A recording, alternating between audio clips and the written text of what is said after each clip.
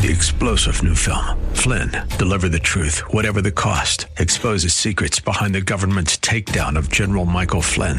Flynn knew what the intel world had been up to. He ordered the first audit of the use of contractors. This set off alarm bells. He told the truth. He was the most dangerous person for Donald Trump to hire. They had to get rid of Flynn.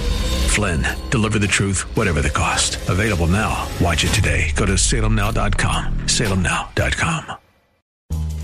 Hey, thanks for listening to the Town Hall Review with Hugh Hewitt. Our podcast is sponsored by Alliance Defending Freedom. ADF provides help at no cost to those whose liberty is being violated, but they can't do it without your help. Call 800-691-8969. That's 800-691-8969. Or visit townhallreview.com. Now, my boss at the Post, Fred Hyatt, has a column to this morning blasting Trump. And in it, he has these two paragraphs. Take North Korea's missile launches last week, for example. Congress and the media would be scorching any other president right now for allowing North Korea to continue its nuclear and military buildup unimpeded. But we are so grateful that Trump has not blustered and stumbled into a war, into fire and fury, that we bite our tongues. It's the same around the world. Our ankle-high expectations for President Trump keep us from noticing how completely he is meeting those expectations. Our two key allies in East Asia, Japan and South Korea, are at loggerheads. A marginally competent president would be helping them to mend fences.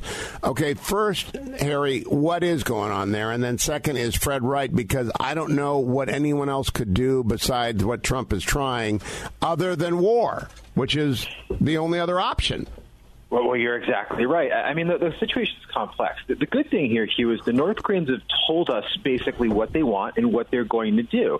I mean, in terms of the missile launch first, they had been telegraphing this for about a week before.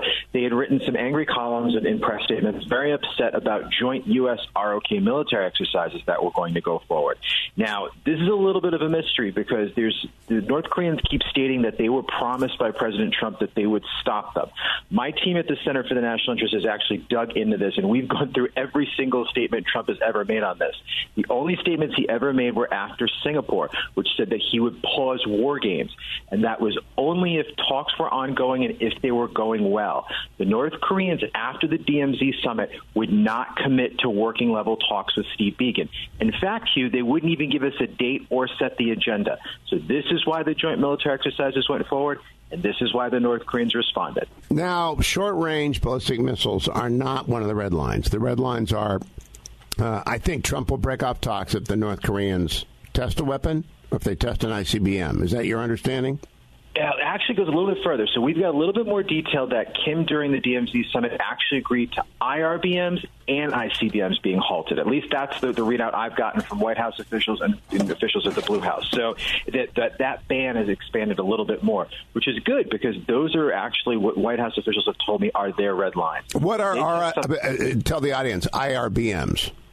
Intermediate range ballistic missile. In other words, something that can go a few thousand miles. Can't hit the U.S., but could hit, say, all of Japan, the Philippines, pretty long range, but not hitting the homeland. So intermediate and long range ballistic missiles, but that's not what they tested last week. Correct. They were advanced. They were very similar to something called the Russians' Iskander missile. They're very good at evading missile defense systems like THAAD that's in South Korea. So if they launched a lot of them in, say, a saturation strike, like, say, 5 or 10 at once, it could overwhelm our missile defenses. That's why U.S. defense officials are worried. Have sanctions been in any way reduced, to your knowledge, on North Korea? No. In fact, the sanctions are biting pretty hard. The latest statistics I've seen, Hugh, is the North Korean economy is in depression right now. I mean, in Pyongyang, things look really good. There's a lot of building of projects that are going forward. It looks pretty in terms of the inside of the regime. But when you go outside of Pyongyang, from different people I've spoken to that go to North Korea very regularly, I mean, it's still poverty-stricken. There's no running water. There's very little toilets or sewage. There's tuberculosis outbreaks. It's very much hell on earth. The party elite's doing well, but the rest of the country is a disaster. So it remains a very grim corner of the planet, the one that is most famous for the global shot from night, where half of the Korean peninsula is dark and half of it is bright, where South Korea's republic is in control and the markets are free. But what's the next step, Harry? Because obviously we're not going to lift the sanctions. We're not going to change anything. And North Korea isn't denuclearizing, right? There's a report over the weekend that they built another 12 nuclear weapons during this period of time. They can't test them, or they haven't tested them, but they built them. Where do you think we go? I think there's still going to be talks. I think where we're going to go is that these joint exercises are going to start probably around August 5th. They're going to go through the 22nd of August. So you might see the North Koreans vent off their frustrations again, test another few missiles, and I would assume they will probably test a few more after the joint exercises are over. But after that, look, Hugh, the ball is in our court. If we want to contain the North Koreans forever, we have the ability to do that. It brought down the Soviet Union. I think they need to read a little bit of history before they continue going on this path. But I do think there is an interim deal that could make sense. They would close the Yongbyon nuclear facility. What we would do is we would pause some sanctions for maybe a year, 18 months, see if they let international inspectors in, see if they keep their word. If they don't, which I think we all know normally in history they haven't, sanctions go back in place.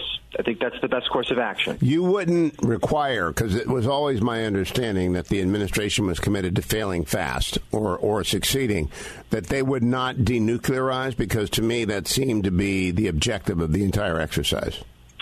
I mean, it would be great if we could have the big deal that everybody sort of calls it, where they would denuclearize, and then when that's over, we would relieve all sanctions.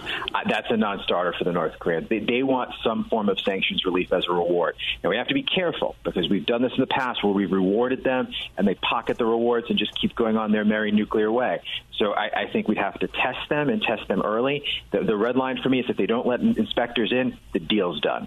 Now, Fred Hyatt is also worried about the relationship between South Korea and Japan. What is the source of the tension there, and does it really in any way impact our national security? Actually, well, it doesn't necessarily impact our national security, but it'll start impacting American consumers.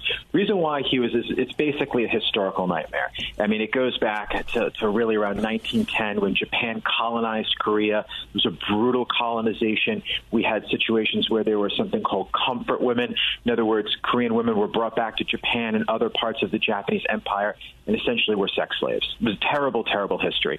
And just as history it proves a nightmare for many countries, it proves a nightmare for these two U.S. allies. It's very hard for them to get past and heal those old wounds. What happened recently is the South Korean Supreme Court invalidated essentially an agreement that Japan and South Korea had that settled a lot of these comfort women claims. In response, Japan has placed, you could say, is almost like tariffs on South Korea. They've slowed these industrial goods, which help the South Korean economy make memory, help make them those nice OLED screens that we like to buy here in the United States. And South Korea is panicking because that is a huge part of their economy, their export-led economy. They make a lot of money doing this. Seoul has reached out to Japan to try a number of different ways to resolve it. The Japanese don't even want to talk about it. So this is going to get bad very quickly. You're going to see computer prices start going up, TV prices going up. It could get nasty. And is there a role for the United States to play there? Last question, Harry Kazianis from the Center for the National Interest. Yeah, and I'm actually surprised the Trump administration hasn't really jumped in on this. I mean, when you consider all the problems in East Asia, not just North Korea, but we need Japan and South Korea to help us contain the rise of China and all of that means. I think we have to get involved on this and get involved now. Hey, thanks for listening to the Town Hall Review with Hugh Hewitt. Our podcast is sponsored by Alliance Defending Freedom. ADF provides help at no cost to those whose liberty is being violated, but they can't do it without your help. Call 800-691-8969. That's 800-691-8969. Or visit townhallreview.com.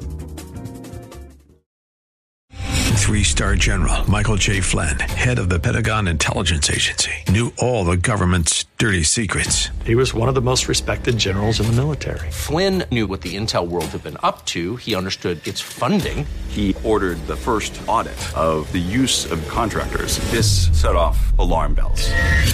The explosive new documentary, Flynn, Deliver the Truth, Whatever the Cost, uncovers the facts behind this scandal. Flynn told the truth. He was the most dangerous person for Donald Trump to hire. I find out the worst enemy that I'm going to face in my life is right here in America. They took my assessment and they wanted me to change it. And I was like, I'm not changing it. They had to get rid of Flynn. With in-depth interviews, archival footage, and never-before-seen personal records of the man behind the headlines. I just felt like I was drowning. Flynn, Deliver the Truth, Whatever the Cost. Available now. Watch it today. Go to salemnow.com. salemnow.com.